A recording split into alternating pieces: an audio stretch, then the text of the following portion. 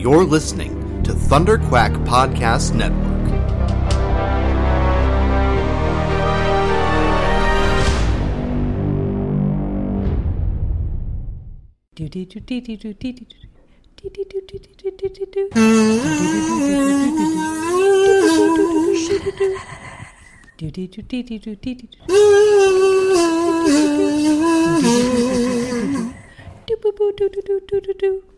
I'm Courtney. I'm Alison. And we are Courtney and Alison. This is the Double X-Files, a podcast that is sometimes about the X-Files, but lately it's been about racism. Yeah, because lately the X-Files has been about racism? Loosely?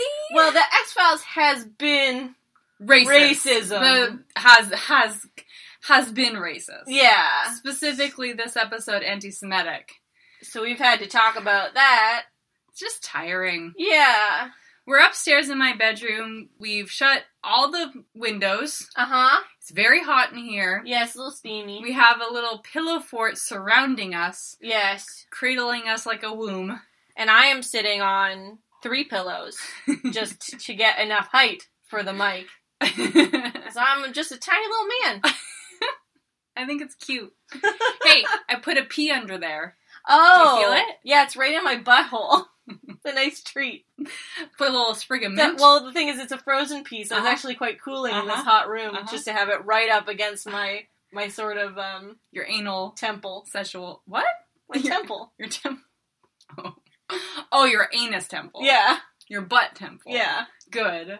Let's just talk about this butt temple. Okay. Of a X-Files episode. Why don't you read the Netflix description for us? Okie doke. This is season 4, episode 15, Kaddish. Mulder suspects that a golem, being described in Jewish folklore, may be responsible for the deaths of several people who murdered a Jewish man. Hey, that's cool. Yeah. So whenever the X-Files has to deal with the other or immigrants, they usually go into it very ham-handedly. Yes, their hands are both ham, just like ham steaks. Spiral cut. Yeah. Sweet honey. Pour that glaze right on so everything just slips right off of it. Well, now I'm hungry. I know.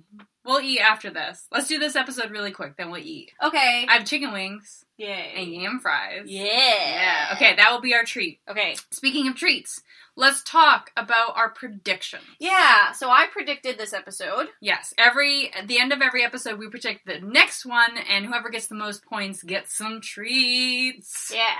So what did you predict? I predicted that for half a point that there would be sort of a monster from Jewish folklore. You got a half point. I got a half point for that. And then I also predicted that this would have any resonance at all with Scully's cancer plot, which it did not. It did not. But that means that we are tied at 3 points. And 3. Wowee! And at this point, these snacks are the only thing dragging me through the rest of this dump Gosh, show. all I can think about is that big box of discount Halloween candy we're gonna buy and then stuff into our bodies. When I think about discount Halloween candy, like, it's always in my mind, like, a little sweaty. The candy? Yeah, like, it's a little sweaty. Like from human beings touching it, or? No, just like it's a little melty, it's a little greasy, it's a little bit, it's not ideal. It's not like a fresh dairy milk from the fridge, you know? I'll eat it. Dairy milk from the fridge? Yeah. You put your chocolate in the fridge? Yeah, because I like it to have that snap. Oh, I like it all melty. No, I like it when you break off a piece. It's got that snap. I like that. I like a little dirty rowdiness on my chocolate. I don't. If you break it and it like it doesn't even break, it just like smushes off like a poop, I'm not into it. I gotta tell you, I like that soggy chocolate. Oh, gross. Well, when you or I win this prediction contest, I will put that giant box of candy into the fridge for you, and you can keep it outdoors in the sun for me. I'm just gonna sit on it for a little while. Ooh, well, I mean, that will be fine, too. Hatch it. Then there'll be all sorts of other sweaty things going on there. Oh my god.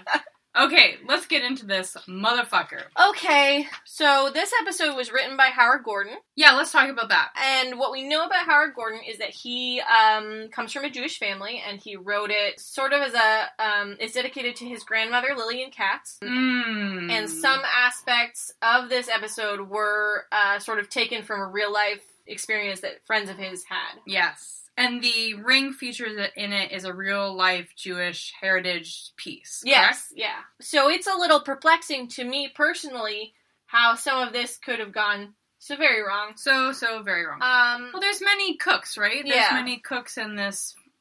There's hey, may I say, there's too many cooks? Too many cooks in the kitchen? Yeah. The X-Files kitchen? And, I mean, let's start off by just writing a letter to Mr. Mark Snow. Oh, boy. Oh, bud. Dear Mark Snow, I appreciate what you're trying to do, and I know the bad man, Mr. Carter, made you bring out your oboe and insert some ethnic music into this episode. I'm sorry. Please get out of this series. Love, Courtney. Mr. Snow, we understand if you have to leave the X-Files, and also, don't let the bad man push you around. P.S. Take your oboe and piccolo with you. P.S. Break them over your knee. So no one has to hear them ever again. Yes. Yeah, we get that Mark Snow music. Did Chris Carter just come up and say, hey, could you just make it a touch more Jewish? Just a little Jewy. Just do it up a little. Just, like, is that what he asked for? Because there's lovely harp, there's lovely strings, there's, like, a children's choir, but then there's this, like, oboe and piccolo situation. Yeah, and it always makes us uncomfortable. Very Fiddler on the Roof. Yeah. Right? Well, I think he said on the Wikipedia article, he said that he wanted it to be like a klezmer band meets Schindler's List. Is that what happens? Is that what you came up with? That's what you went for, Mr. Snow? Maybe, okay. Cool. Maybe we can't pin this one on Carter, my friend. I know we're clamoring for representation of people of color, but or like any other ethnicity other than just a white guy. But every time they bring over another ethnicity, it's just like especially the music is like mocking. Every time he does them so dirty. He does them so dirty every single time. Makes me want to cry. Yes. Especially when there's a Jewish... Is he the writer or the director? The writer. I don't know if he's happy with his choices. Yeah, I don't know. Okay. Well, we'll get into... I mean, there were good parts, but we'll get into the good and bad parts. And it was this little twisting of the episode. So we open on a funeral attended by a large number of Hasidic Jews. Yes. We do have to say, good shots. Yeah, some really good the shots. cinematography in this episode, the cinematogs, there was some really TM. real cool stuff kind of going on. Yeah, so we see the widow of who is being buried, and she has a flashback of a very violent flashback of her, I guess, fiance being beaten by a bunch of white kids. Yeah. And it's a really shocking flash back and then a flash forward. Yeah. It's really well done. You kind of get the tone and mood of the episode right away. I appreciate that, but I get worried right away. Yes. Because this is going to be an episode dealing with, the other, or these immigrants, or kind of this other culture, and hatred towards them. Yeah. And the X-Files hasn't been known to deal with that very well. Very badly, actually. Yep. Bad track record. So, after the funeral, we get someone going back into the grave. Uh-huh. And they made a little sandcastle. Yeah. And then they buried themselves in and their little heads stuck out. And they're like, look at me! Ah! It's so warm in here. Hey, have you ever done that? Built myself a sandcastle? Well, no, we all have built ourselves sandcastles, but I meant like burying yourself in the sand. Oh, so you're just a head? No, I haven't. Gosh, that's terrifying. Have you? Yes. It's awful. How does it feel? It feels like it's very secure, and then you get really, like, body claustrophobic, and you're like, oh my god, everything's gonna collapse, and then you feel a tickling. Yeah, that's what worries me. Because those isopods in the beach... They in there. They're wiggling and squiggling, and then maybe a little clam is just nuzzling up to you. Oh no! Up to your clam. And you don't know, and then you just burst out. You're like, I can't take it anymore! I'm sure we've talked about my fear of bivalves on this podcast before. No, we haven't. I'm terrified of bivalves. Are you really? Yeah. I knew you were terrified of slugs, but we have to get deeper into this. Yeah, well, it's for similar reasons. Your brothers. No, they look like dicks. Wait, I thought you didn't like slugs because your brothers, like, threw them at you. Yeah, that too. Okay. But they also look like dicks? Yeah. So, geoducks. Yeah, gooey ducks. Gooey ducks used to scare the shit out of me, because they're just huge, and they just come out of the clam, and they just move around. They are muscular. Stomach foot. Ooh. Have you ever seen that video of someone taking a live clam and then putting salt along the edge, and then the little tongue licks it, the edge. Oh, it's so cool. Make a little margarita in that clam. Ew! Little clam-marita. Just squirt a little lime juice. That clam wants to party. That clam does want to party. Gross. Jam out with your clam out? Yeah, definitely right? do. Yeah. Oh, I want to party with that clam. Put 2 googly eyes on it and you're ready. Clams Mackenzie, just having a good right? time. Yeah, see, I'm turning you around. Do you eat bivalves? I don't like to, no. No? No. Not even scallops? No. Scallops are the pigs of the sea. Interesting. They have a very sweet flesh. Like me. Like you! They're the Alisons of the sea. The only mollusk I will eat is an octopus. Not mollusk, cephalopod. The only... Yeah. Yeah. No. They're mollusks. Yeah. They're in the family Mollusca. Excuse me? Molesta? Mollusca. Oh. Well, they have a lot of arms, so you know. Yeah. Well, I've seen some videos. Oh, boy. I've seen some videos. I like that they will... You eat octopus? Sometimes, yeah. Calamari. They're smart. That's not octopus. That's squid. Calamari can be octopus. Can it? Yeah. I don't know. Octopus is octopus, but squids is squids. Okay, well, let's go play a game of Splatoon and we can fight it out. The squids or the kids? Yeah. Okay. Anyway, the X-Files. Let's talk about... So there's a bot. Anyway, there's a dirt man. Yeah, there's a dirt man. And he breathes. And his name's Chris Carter. No, he's a garbage man. Yeah. There's a dirt man and he breathes, and it's very good. Very cool. It's very cool, The shots are really good. We're not good. The togs, we like. Hey, we like the togs. Hey, we like them. Hey, Mikey. We like him. Mikey likes them. We like them. The togs. But you know what we don't like? What? Scully. Oh, you guys. Scully in this episode. So shitty. Fucking sucks. So shitty. So very bad. And it's like 5 minutes into the episode, just where we had to turn it off, and we had to rewind to write down her shittiness. So what happens is one of these white men who attacked the Jewish guy. Killed him.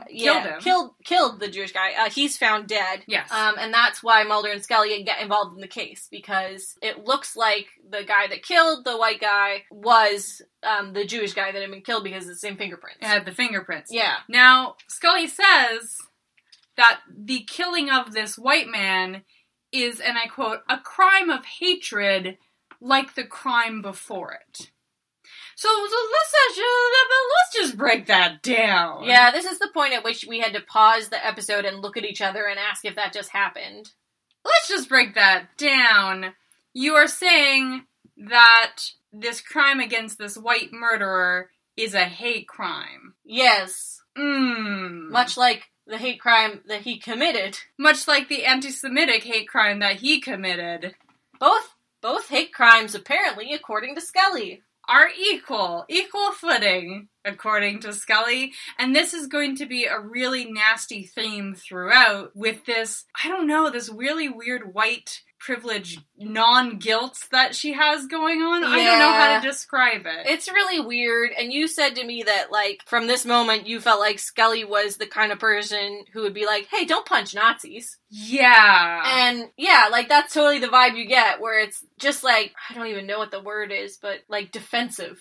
Defensive for white people? Yeah. Oh, boy. Like, you can't call crimes against fucking Nazis a hate crime, my dudes. Like, you can't. You can't really call crimes against oppressors hate crimes. Like, you just can't. Period. You can call it a crime. I mean, they did a murder. That's fine. And you could say that hate was involved, but you can't call it a hate crime. You can't call it you can't equate it to what happened to this Jewish man who is beaten to death and shot in the head. Yeah. Because he was killed for being Jewish. The white guy was killed for murdering him.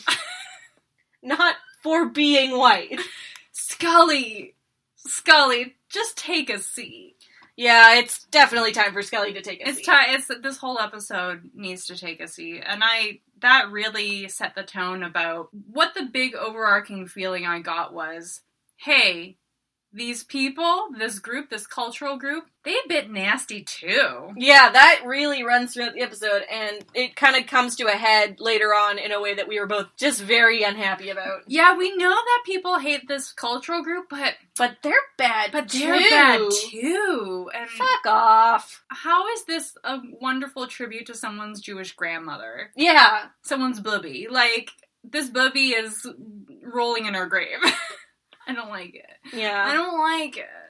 Okay. Mulder and Scully go talk to Ariel, the wife of the murdered Jewish man, and her father. Just at this point, it struck me that, like, these two characters at this point in the episode didn't feel like real characters. They felt like kind of caricatures. Stereotypes. Yeah. Especially because the way they're introduced is Mulder and Scully want to open up this grave. Yeah. Just to see, did the husband, Isaac. Did Gloria. Isaac really kill this white guy? So we want to open up the grave. And the father is portrayed as really being over the top and not able to compromise. And he's kind of, the gaze is he's looking like a fool, not wanting to solve this crime because he doesn't want his son-in-law's grave open. You know what I mean? Yeah. This conversation made the father-in-law look unreasonable because of his religion. Yeah. And it was real gross. And it was never mentioned in the episode that might be a reason that he was not willing to have his son-in-law exhumed. Like, yeah. It was never considered in the episode that he might have, like, an opposition to that on religious grounds. Because there are many, many religions that don't want the tampering of corpses, especially after burial. Lots of religions have this kind of customs around burial, and it's common. Yeah, and it's also, like, understandable. It is 100%, because they just put him in the GD ground. Yeah. Like, of course they're not going to want to bring him up. It just makes this group look barbaric or unreasonable. Yeah, absolutely. Because of their religious unreasonable outlook. Which is not great. It's not a great way to portray these people who are the victims in the story, but the X-Files never shows them as victims. Yeah. Ugh! Yeah. Let's talk about Chevy Chase. Okay. Chevy Chase in this episode did a bad job. If Chevy Chase and Will Ferrell had a baby, and he kind of looked like Ted Bundy, yeah, it would be this man. He had a hell of a look going on. Ooh, that look. It did not read very well. Where'd you get those glasses? From Serial Killer Monthly, like the magazine, right? You get the, like, axe and the chains and the VW bug and those glasses. Yeah. And the clown makeup, that's where you get it. So this guy, Chevy Chase man, why do they go talk to him? Because they find a pamphlet, Oh, yes. They find a pamphlet that says, the Jews created AIDS. Hey guys, hot tip. Yeah. Now, you read something about these pamphlets and stuff, right? Yeah, so all of the sort of, propaganda in this episode they sourced from the Anti-Defamation League. So it's real. Real examples of Nazi propaganda. Well, like today, like contemporary Nazi propaganda. Yeah. So this is actual thing, and I kind of like that they went to the Anti-Defamation League to research. I wonder, though, like, in terms of blessings, how that kind of compromise works. Because there's a lot of imagery in this episode that... It's just harmful. Yeah, and it's hard to continue to look at scene to scene. Yeah, okay, we'll call the elephant in the room. You don't need a swastika flag. You don't need the Nazi flag up in the... Like, we get it. We get it. We get it. Like, he's a Nazi. We get it. Hey, producers, did you buy that? Like, did they buy it? Or I'd like to know, because if they bought it on Amazon or whatever the fuck, they bought it from someone making Nazi flags, and that's not good, guys. Yeah, you don't want to put your money there. Or it's this fucking intern who is making a Nazi flag or making flyers in MS Paint that says Hitler was right. Like, what? There is a lot of imagery that you could have used to prove this point, to put forth that this man is a bad man. Yeah. But then you had kind of this apologist attitude towards him, too, which was really weird. Yeah, one thing I will point out now that I read on the Wikipedia page is that actually originally Howard Gordon's script had, the villain was African-American, so it was African-American anti-Semitism, which is, like, an even more complicated subject. Oh my gosh, yeah. Which I'm really glad. I mean, I'm not happy that they went with this very cartoonish sort of Nazi angle, but I'm also glad that they did not go in that direction, which is a nuanced story that they do not have the skills to tell. No one would have... there are no voices on the writer's block that would be able to write that. No. That voice. Absolutely not. Because it's super duper complicated, and I'm relieved the X-Files cut something out. Yeah, I know, right? Wowee. Speaking of the Chevy Chase guy, I've got that book that I want to talk about. Oh yeah, commentary. Please. This is from Gilligan Unbound, Pop Culture in the Age of Globalization by Paul A. Cantor. I honestly just did a search on Jewish commentary in the X-Files, and Kaddish came up, of course. This is talking about the weird parallels between the anti-Semitic neo-Nazi and Mulder. And this idea of being paranoid, and how everyone in this episode is equally seen as being paranoid, so that makes this anti-Semitic guy almost normalizes his paranoia. Yeah. And it equates his paranoia to the Jewish paranoia that the Jewish culture is feeling. And it's really gross. So let me read these words, this voice to you. Kaddish gives a bizarre twist to the immigrant idea. The anti-Semitic publisher also characterized himself as a man who has been unjustly called paranoid. Indeed, in presenting himself as a heroic battler against the international Jewish conspiracy, he comes across as the mirror images of Mulder. When he says, "We're working to spread the truth, I'm exposing their lies," he sounds just like Mulder in many episodes. I do not know if the producers intended this parallel, and in some ways I find it hard to believe that they did. Yet, in some way, the parallel between Mulder and the neo-Nazi, as a conspiracy theorist, fits the overall pattern of the X-Files. The Jew, the FBI agent, and the anti-Semite, each in his own way, would be called paranoid in Kaddish, at least by the other side. The effect of the X-Files is to make it difficult, if not impossible, to distinguish paranoia from some kind of genuine secret knowledge. All the immigrant episodes, and we've talked about this, the Hell Money, the Voodoo one, all these immigrant episodes turn on an access to a kind of esoteric wisdom. The key dealing with the monstrous turns out to be an understanding in its foreign and hence secret origins, and that always involves learning some archaic myth or legend, which in turn requires a foreign language. So that's the gross part. All these immigrant stories that the X-Files tells, it has this element of paranoia, and it also has this element of this, like, mysticism, which is gross to pull from. I think that touches on something that we actually talk a lot about, which is when the X-Files takes on these real-world events and stories and tries to pull them into its own weird mythology, it hurts the stories that they're actually trying to tell. Yeah, because it's not, for the most part, it's not the X-Files stories to tell. Yeah. And the fact that the parallelism between the paranoia that the Nazi feels, the paranoia that Mulder constantly feels, and the paranoia of this Jewish culture, it makes everyone seem equal. Yeah, but those are not equal feelings. My gosh. So yeah, that's, I'll post a link to that book. It's worth a look. Yeah, I'd like to read more of it, I think. So they're confronting this copier.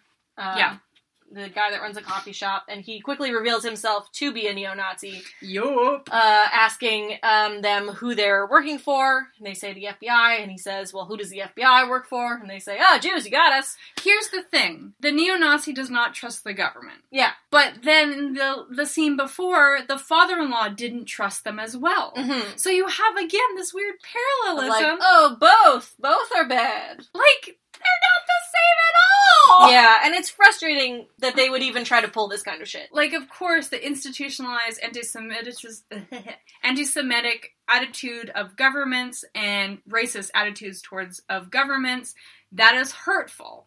But you have this man who is an awful human being and has awful racist ideas, but he also doesn't trust the government in a similar way, is what the X-Files is trying to say. And, like, from this, what we see in the episode, like, clearly the government is not stepping in or doing anything about the actual hate crime that was committed, but they are stepping in when the white guy was killed. Yeah! So, I mean, the Ariel's father's, paranoia, or not paranoia, but, you know, fear of the government and distrust of the government is justified. They rarely help out in a useful way. Yeah, they only came in, Mulder and Scully came in to investigate the death of a white boy. Yeah. Hey, let's talk about grave digging. Okay. So the two white guys who kind of were partnered in this murder, in this hate crime. Yeah, hate crime. They go and try to dig up the body. The body. They hear Mulder and Scully talking to racist Chevy Chase. Yeah. They think, oh, we gotta get a look at this body to see if he really did kill our friend. Okay, so it's a pretty fresh grave. Yeah. Right? How long would it take to dig a grave like that? Like, it's loose dirt still, right? I think so, yeah. Well, I think they might use, like, a vehicle to kind of compact it after. Drive. Yeah. That's kind of insulting, though. Just drive over it. They do it in some places. Hey, Fred, come up, get your Volvo over here. We're just gonna drive over the grave dirt. Just pack it right in.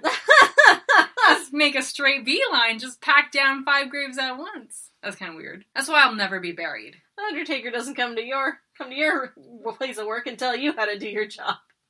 I guess it's the right tool. They know. They're professionals. Yeah, and just don't think of it as, like, driving over a grave. Think of it like sealing in a restful place.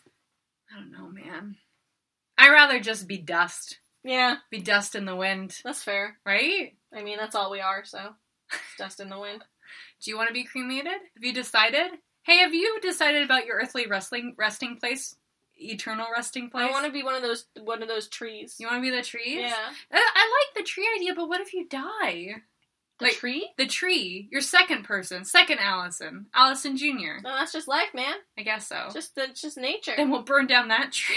Yeah. And make new trees. Just forever Alison trees. Just make me into paper. Ooh. What should I print on it? Dick butt. Yes. Okay. Done. Done. You've heard it, folks. This is the last will and testament. Yep. We'll plant a tree, and we'll mill the tree into paper. I will draw a dick butt on it and frame it on a wall. Ideal. Put it in the MoMA. Like, just Alison Jr. is what I'm going to be calling it.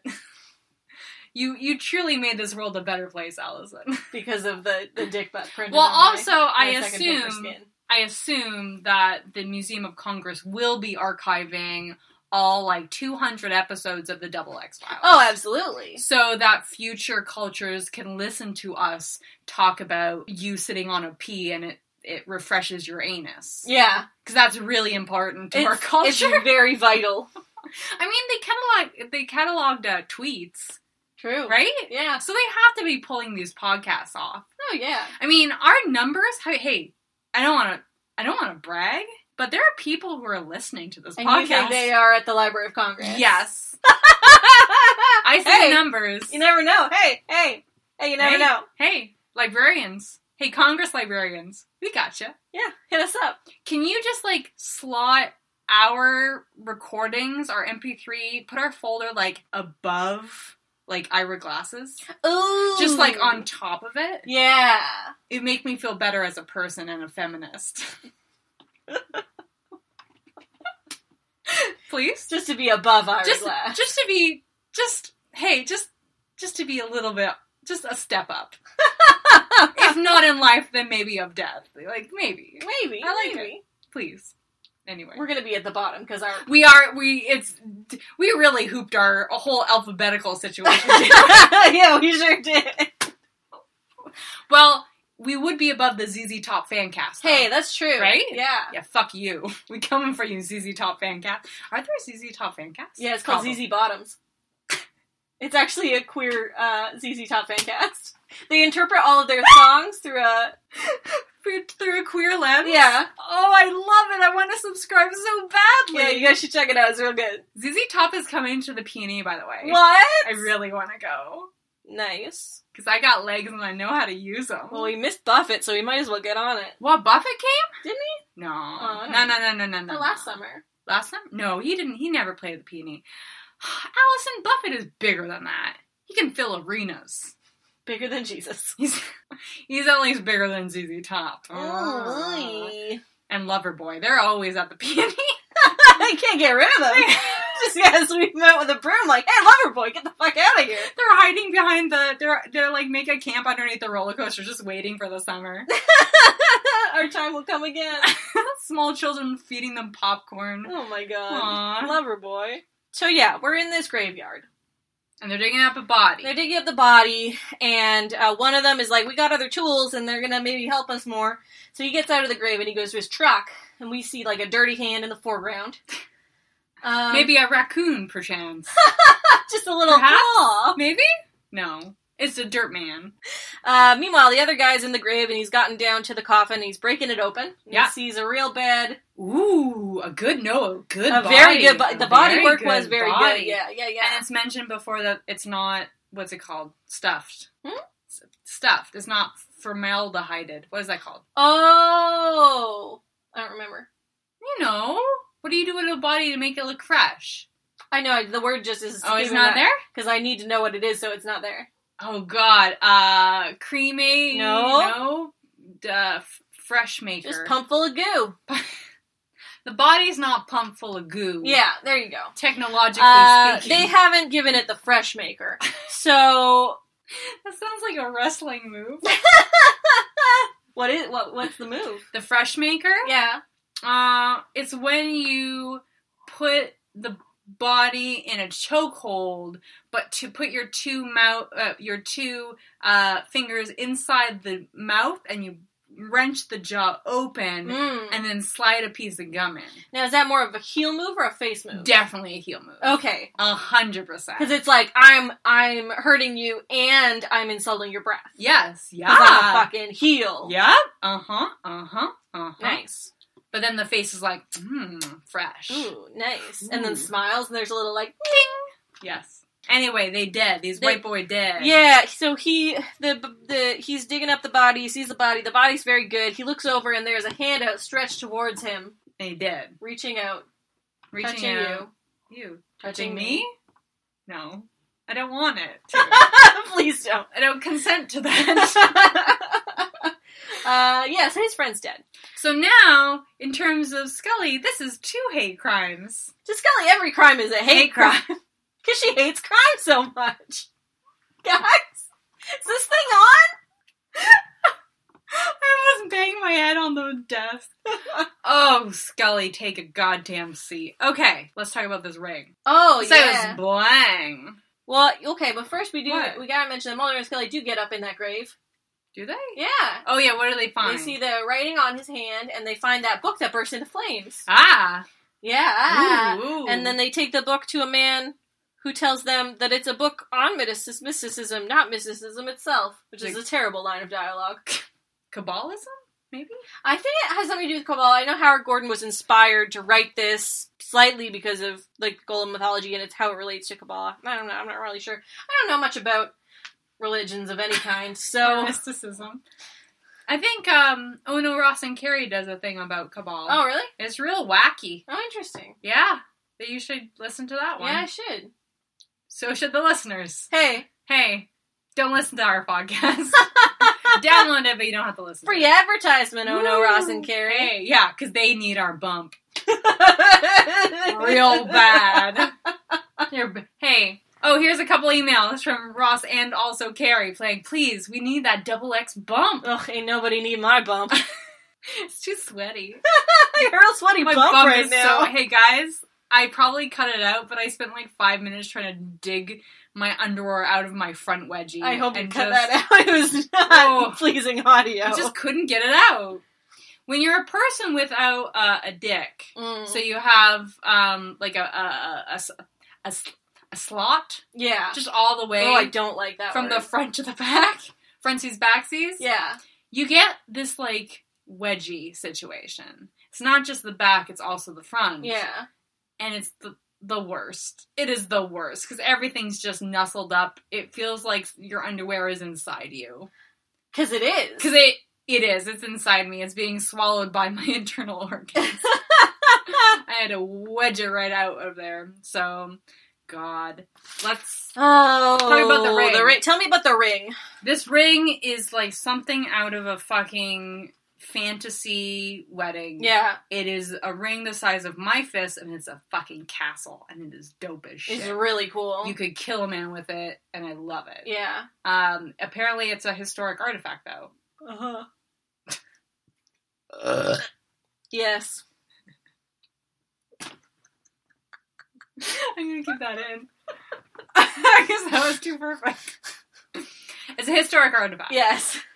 From like Germany, like they smuggled it in. Yeah, so this is an artifact that actually was belonged to someone who did end up in a concentration camp and I believe survived, and then it was passed on to their children or grandchildren, and was eventually used as a wedding ring for friends of Howard Gordon's. Which is, like, fantastic, but it's hard when you are calling this Jewish group paranoid and wrong and committing hate crimes, that it's very bad. Yeah, and also it made me think, like, hey, can I hear them tell the story? Hey, can we just have them here? Maybe they could just tell the story? Let's do a TED Talk with these people.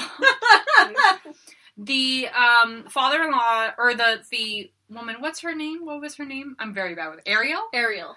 Talks about how her father was a jeweler apprentice and made this piece and survived kind of the Holocaust because he was a small boy and he was useful to the Nazis. Yeah. Which is not like, it's not a stretch, because that's quite common, where even if you were an undesirable, some people, because they were useful to the Nazis, survived as workers. Not to say that their lives were fucking a living hell, of course, of fucking course, but they were able to survive. So the father-in-law, Ariel's father, smuggled this ring. Yeah. Hey, Alison. Yeah. How did he hide it, though? How did he get out of Germany? This is a good question, because he's just a little boy. He's just a little boy. Where's he put it? He said, Ariel said he, hid it for, 50 years? Yeah, and then when she got engaged, he finally took it out. Of where, though? Kind of popped it out. Guys, it's up his butt. It's probably in his butt. Probably in his butt. Probably in his butt. It's a fictional character. Let us have one joke. Let us have one anal insertion joke, please. We need this. We're begging you. Just like that Christopher Walken watch story, guys. Yeah, from Pulp Fiction. Yes. Yeah, it was up his butt. Guys, it's a good place to hide things. Yeah, totally is. Right? Little bags of cocaine. Ooh, that could be dangerous. People hide weed in their pussies. Oh yeah, totally. Pussy weed? Yeah. It's great. Ever smoked some pussy weed? Never have. It's got a little stank on it. Would like to try. Well, you're in luck. Let me dig it out. Oh yeah. Why do you think my underwear's so tight? We're wet and wild today. Okay, let's talk about the worst thing. Okay, fine. It is during prayer. Mm-hmm. Oh, yeah. These men are praying, and they even have the prayer box on their heads. What is it called? The Tieflin? Mm-hmm. Tieflin? Which is kind of cool to see. That representation is not really seen in media today. Mm-hmm. But they're praying properly, and Mulder and Scully come in during prayer. Yeah. And Scully's like, I don't mean any disrespect. Well, it's so awkward, God. Because that's all they're doing is just being disrespectful. And then they're looking for Ariel's father, but what really struck me as weird about the Togs in this scene was, so there's a lineup of all these Hasidic men who've been praying, and Mulder and Scully have to weave their way through these men. Yeah. But it switches to a real low camera. Yeah. Weaving its way between these men, which I guess is supposed to represent Scully, but really what it does is it makes the men seem, threatening.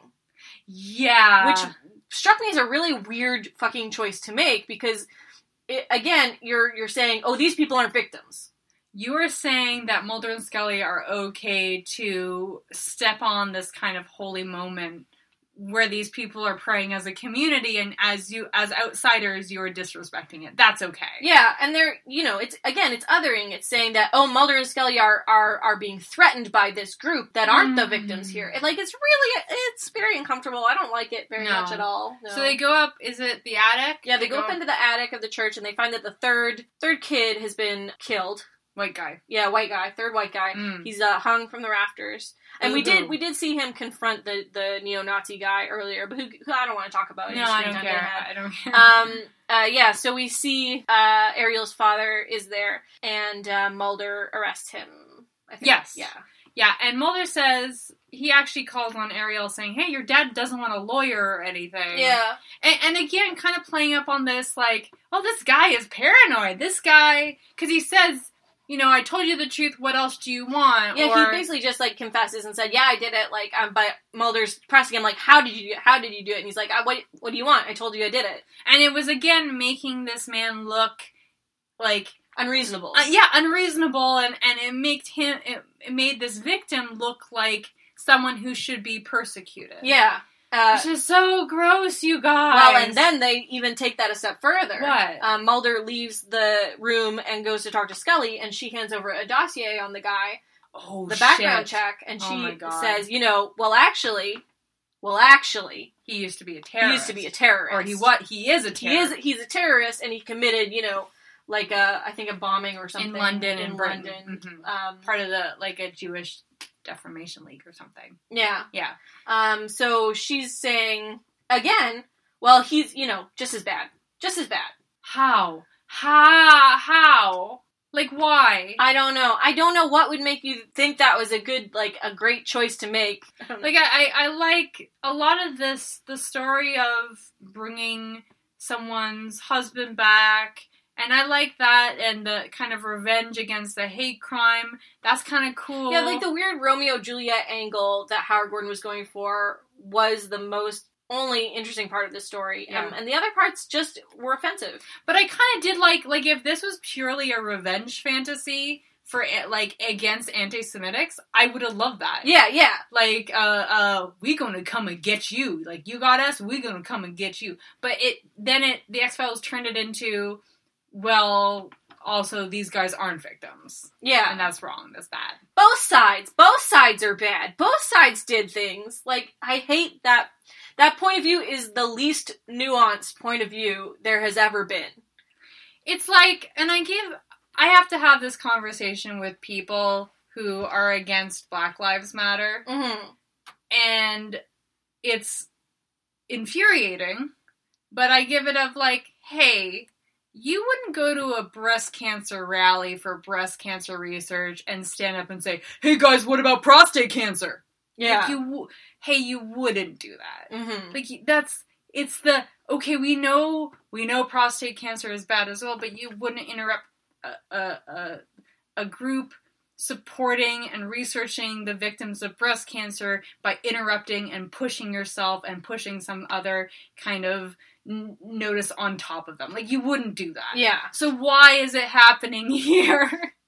Yeah, so essentially, Scully's like, this guy was a terrorist, so he's also bad, and it's very frustrating. Let's talk about the neo-Nazi dying, because that's the best part. Yeah, that's the best time, actually, that we had in this episode. So he gets killed, by the golem. Which is good. It's a very good thing. But also there's like, hey guys, again, you don't need the swastika everywhere. Like, you don't. Like and he's printing another, we see like 3 or 4 different pamphlets throughout this episode. They're all very unpleasant to look at. Remember the show Don't Tell? Yeah. Wait. It's show don't tell, so maybe that bit doesn't work here. Don't show us. Hey, show don't tell, but also don't show us. Don't make, an episode of the X-Files. Shut up. Hey, stop. I want to know where that flag came from. Because if the X-Files spent money giving money to a legit Nazi, I would be really upset. I'd be very upset. Did you know that all that stuff, what is it? It's made in the United States. Right? So, because Germany is ashamed of their racist past. Yeah. So, like, Nazi propaganda, flags, swastika things, and, like, Mein Kampf cannot be printed in Germany. Mm-hmm. Or I think in the European Union. So, God bless America, everything, like Nazi flags and stuff, are usually made in the United States. Yeah. Well, and there are actually a lot of Germans who are not ashamed of their Nazi past, but can you imagine how much worse that would be if they didn't have those laws? Yep! Those people would think it's okay to say the terrible things that they think. Yep. Uh-huh. Just like in the United States with the KKK. Yep. Great. They're still alive. Just hanging around. Why aren't they a hate group? We have no idea. Wink. Oh, this is awful. I'm sorry, this is not a very fun episode, but this X-Files episode sucked. I think I'm ready to tell you my story. Okay. To make us feel better. Please. To stop the hatred and go into Courtney's embarrassment. Yay! The other day, I wanted to get a donut because I was hungry. I fucking love donuts. Hell yeah. So I went to Main Street. My favorite donut place, Cartem Donuts. Please sponsor us. Please sponsor us. Was packed. Oh. Was fucking packed. They were out the door like, what's going on? And I asked someone coming out like, hey, what's going on in there? It was Jamit Singh, who is an NDP candidate for the federal government NDP party, giving a speech. And it was just packed, Alison. Wow. I really wanted a donut, though. Oh, no! So I scooched my way in through the crowd, and then I noticed that... Now, this is a very small donut place. Yeah, it's very small. But they had seats lined up. Like, they had seats. Oh. I had to crawl over 8 people sitting down to go to the counter to get my donut. Oh, my God. And so I lean into the Cartem Donuts guy. I'm like, hey, can I just have a plain vegan donut? Just real quick. And he looks at me with pity, and he gives it to me for free. Oh my God! As if, oh man, this gal really needed her donut. Really needs that nut.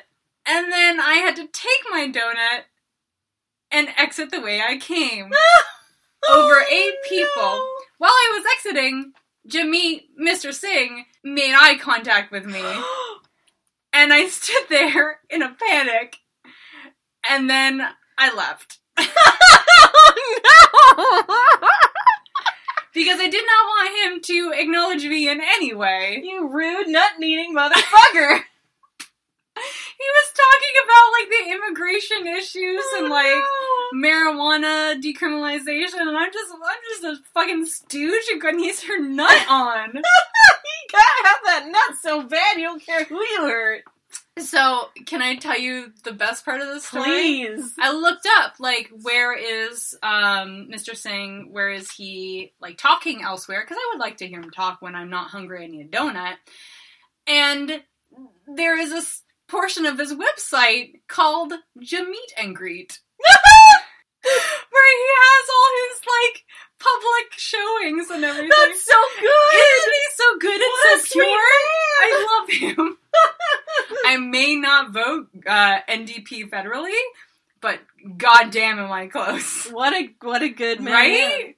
Oh, so good. He's really cool, though. I like, a friend linked me to an article that I used as reference for a story I was writing where he was talking about, because it was like a GQ article about how he dresses, because he dresses very well. Yeah, oh yeah. And it was about how, his realization about when he was younger about the way that he dresses, and if he doesn't dress nice, the way that people see him. Yeah, yeah. Mr. Singh he's Sikh. Yeah. So he wears his traditional turban and he carries I forget the knife's name, and he's had you know what? Even in Canada, there's racist people who there's a lot of them, yeah. Who are very anti having a Sikh man becoming the leader of the NDP party. Yeah. Yeah, I didn't want him to acknowledge me, though.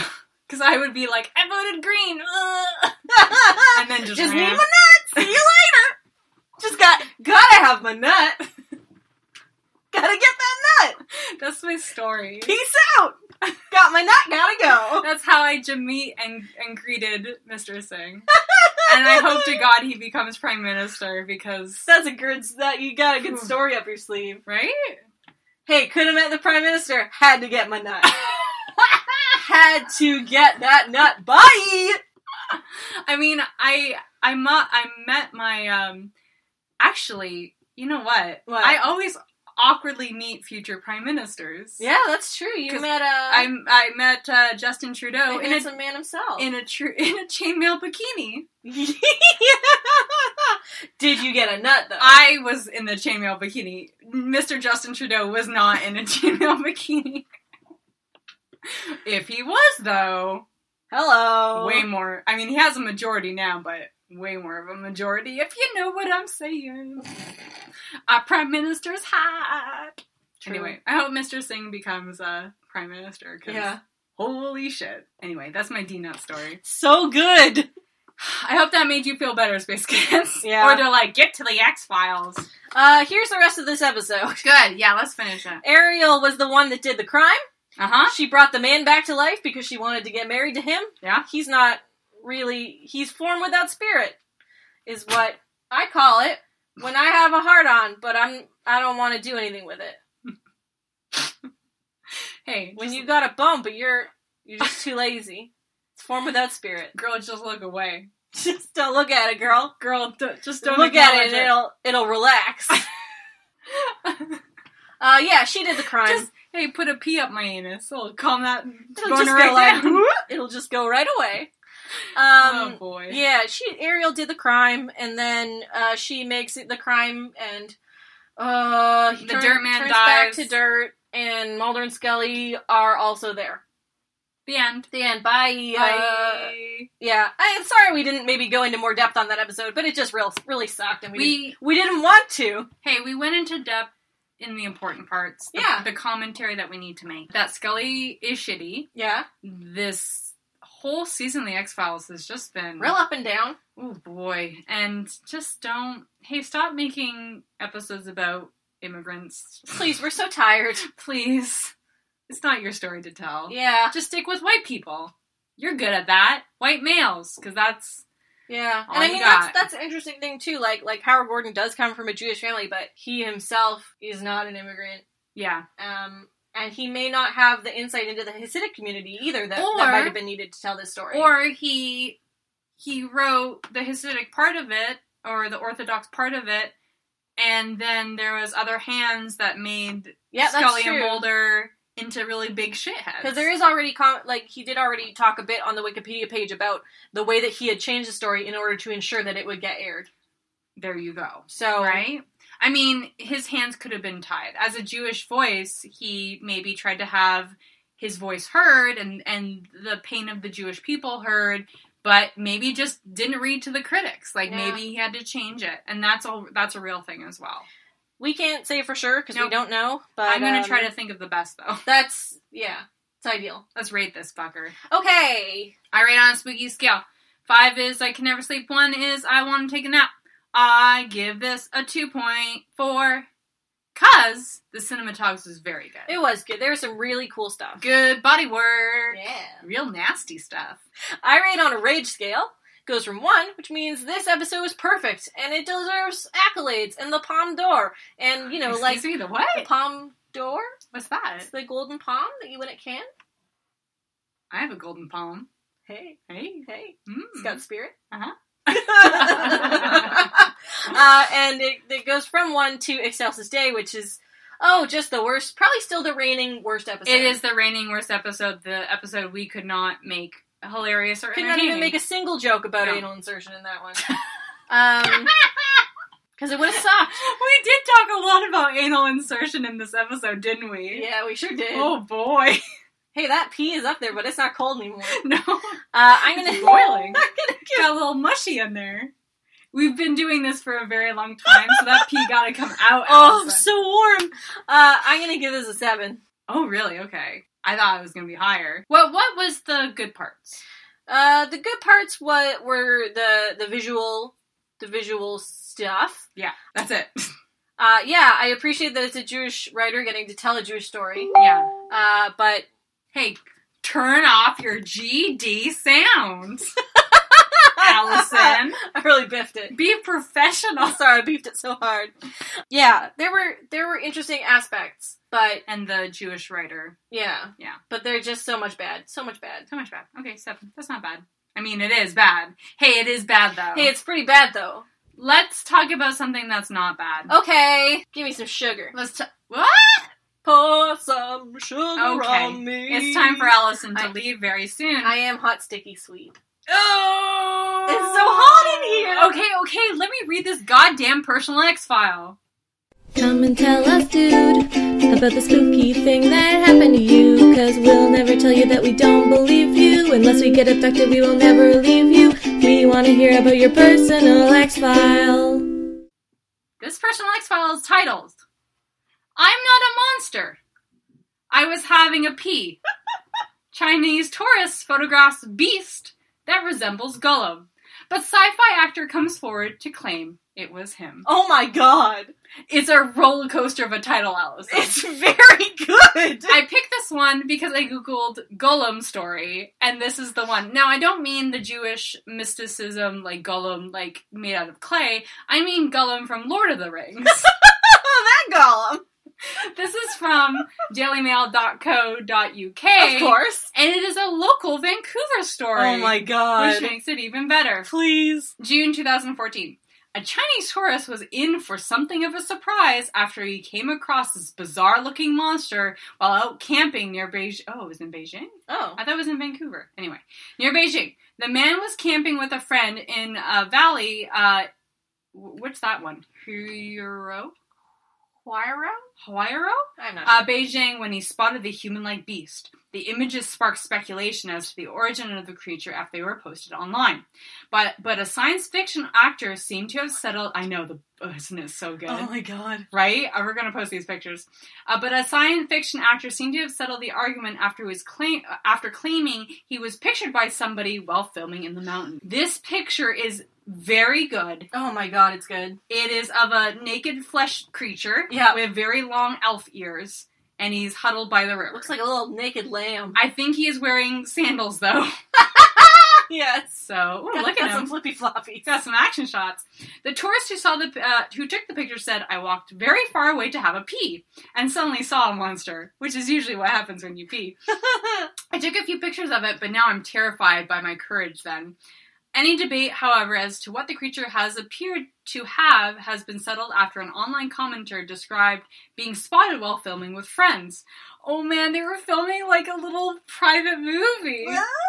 What if it was a porn, though? Private movie. Movie for money.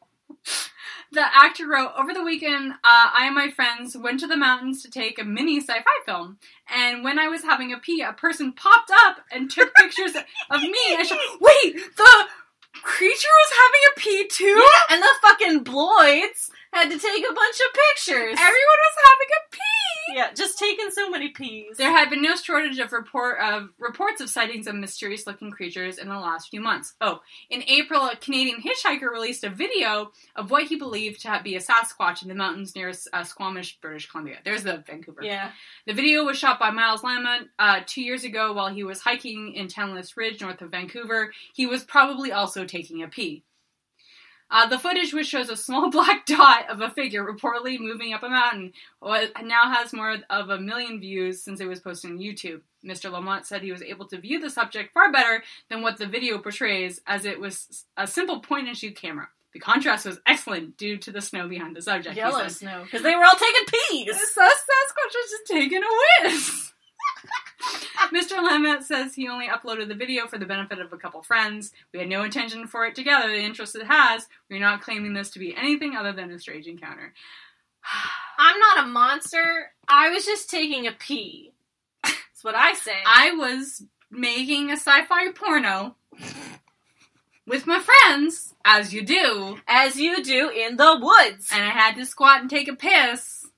And a man took some pictures of me without my consent. Bloids.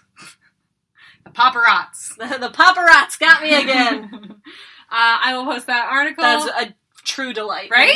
Oh, it makes me feel so much better. That Gollum story is the best Gollum story. Yeah. I will post that article along with a lot of other stuff on our Facebook page. You can just Facebook Double X Files. Yeah. Double X Files podcast. That's us. Is it XX podcast? Yeah. Or is it just double? I think you'll still get there if you spell it out. If you go to facebook.com/doublexfiles, you'll get there. You'll get there. XX Files is what I meant to say. Yeah. You can also email us at doublexfiles, double spelled out as double xfilespodcast@gmail.com.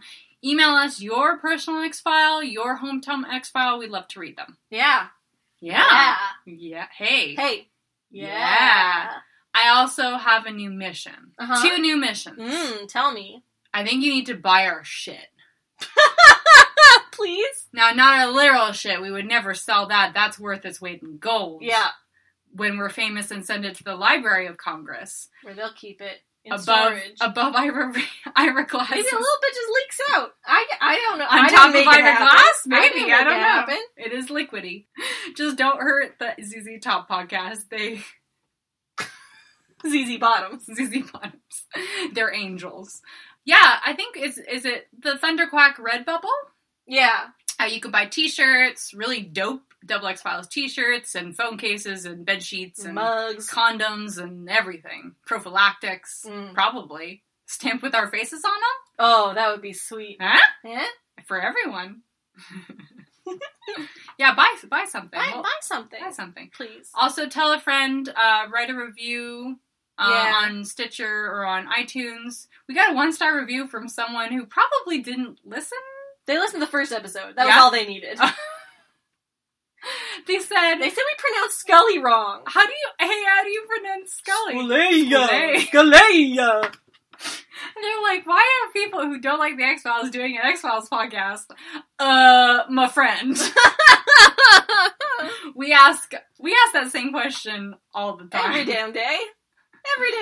Anyway, drop a review, please. It really helps us out. Yeah, and also tell a friend. Yeah. You know what you could do? What?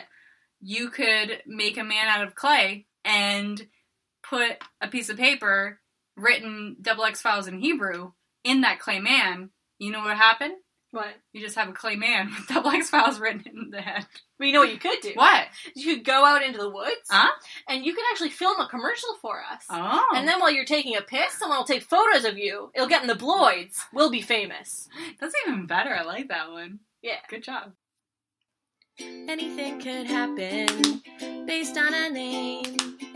Anything could happen when you're playing the prediction game. Tell me, Courtney, what's it gonna be? A way to dredge up all of your childhood anxiety. Okay, season 4, episode 16.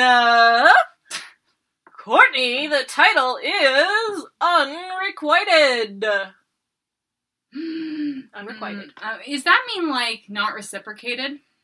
No, it means... Yeah, does it? Because I've seen, like, in the Charlie Brown phrasing of the word, unrequited love. Yeah. Meaning love not given back to Charlie Brown. Because I think, like, it can mean unreciprocated, or it can mean, like, the other person has not had the opportunity to reciprocate it. You know what kind of episode this is going to be. It's going to be a Skinner and Mulder episode. Oh, God, I hope so. Unrequited. Ooh. Okay, Skinner is going to play a giant part. Okay. In this episode. Yeah, he is. Because he's got a giant part. This is made of robots. His robot dick.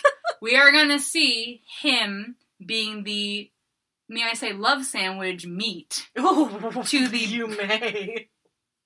To the soft bread of Mulder and the Smoking Man. Okay, interesting. So he's going to play kind of the middleman negotiating between the Smoking Man and Mulder.